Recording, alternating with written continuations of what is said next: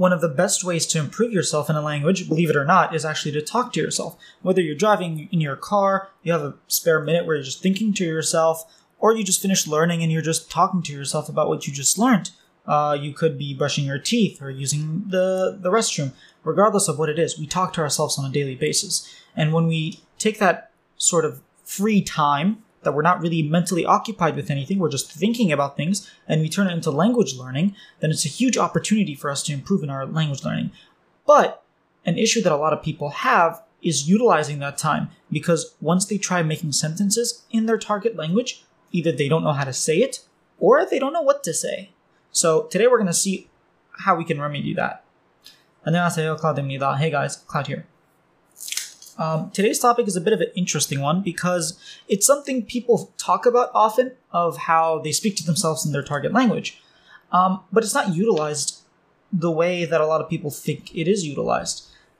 Usually we tend to talk to ourselves or as language learners, we'll say very simple things, but we won't ever have full-fledged conversations because one, we probably don't know enough to do that, and two, if we do know enough to actually do that sort of practice, we don't have the we don't know what it is that we want to say. We don't know what the conversation is going to be about. And one way to counteract the first issue of not knowing what to say is a very simple method. And the method says, like, what about 2 years ago? So that's what I call it. What about 2 years ago? Because that's what I tell myself. So I might be driving and there might be a lot of traffic, and I might think, okay, what's my target language? Let's say, for example, my target language is Arabic. Zahma. There's a lot of traffic, right? And then I start thinking about, maybe I don't know what else to say. Oh, I hate traffic. I say some very simple sentences. And then I'm stuck and I don't know what to talk about. So then I just revert to not thinking about it in Arabic, and then I'll just switch to English or whatever. What I could do is I could say, okay, what about 2 years ago? 2 years ago or more, I just arbitrarily 2 years ago, there was actually a time where I was stuck in traffic. The drive was a 45-minute drive. I was stuck in traffic for 1 hour and 45 minutes. The delay was longer than the entire trip. All right? That's something I could start telling myself in my target language. I could start thinking about that in Arabic. And then if I don't know a subject or I don't know a word, I just move forward. It's fine. If I can't make that sentence, just move forward. Say whatever you can and move forward. It's not about correctness. It's just about the reps. Then once you get home, at the end of the day, right before you go to bed, you can say, okay, what opportunities did I have to learn to speak the language? And then you might remember, oh yeah, when I was driving home, I encountered some traffic at it, and then I started thinking about that one day that I had traffic.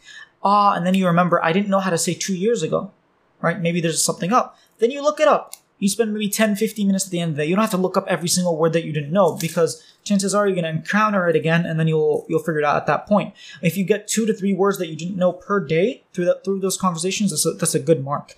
You can obviously go more, but in general, if you have like maybe 1 or 2 words, you're actually going to remember those words, as compared to having like a list of 50 words that throughout the day you do not remember. I'm not saying that doesn't work. I'm just saying, like, if you want things to stick a little bit easier, don't overwhelm yourself, because this is also a technique that you want to use throughout basically every day. So it's a slow and steady kind of thing, rather than all right, let's pump out some results. So that's the remedy to the second issue. If there's something that you don't know how to say, just move on. Even if you're at a very basic beginner level, you can really use this technique.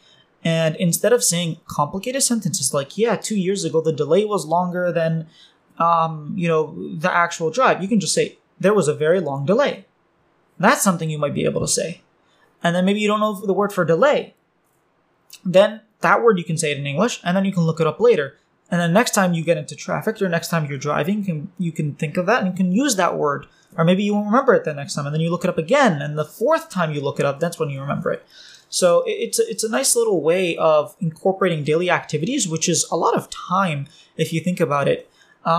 Between, I know people don't commute as much nowadays because of COVID and what's going on, but it's a nice way of just throwing things here and there, just subtle language learning that develops. It's more of fluency development rather than studying, because studying is a little bit differently. You're constantly going and reading about new material that you didn't know, and you're learning it, whereas you're kind of exploring what you can say with this sort of free time practice and the what about 2 years ago method. So that's one technique for utilizing your free time and saying a lot of things that you, in times where you don't know what to say, just think about, well, what about 2 years ago? And then go from there. Because we can always talk about past experiences, because everybody has past experiences with something. So you can always relate to. I might relate to the traffic incident.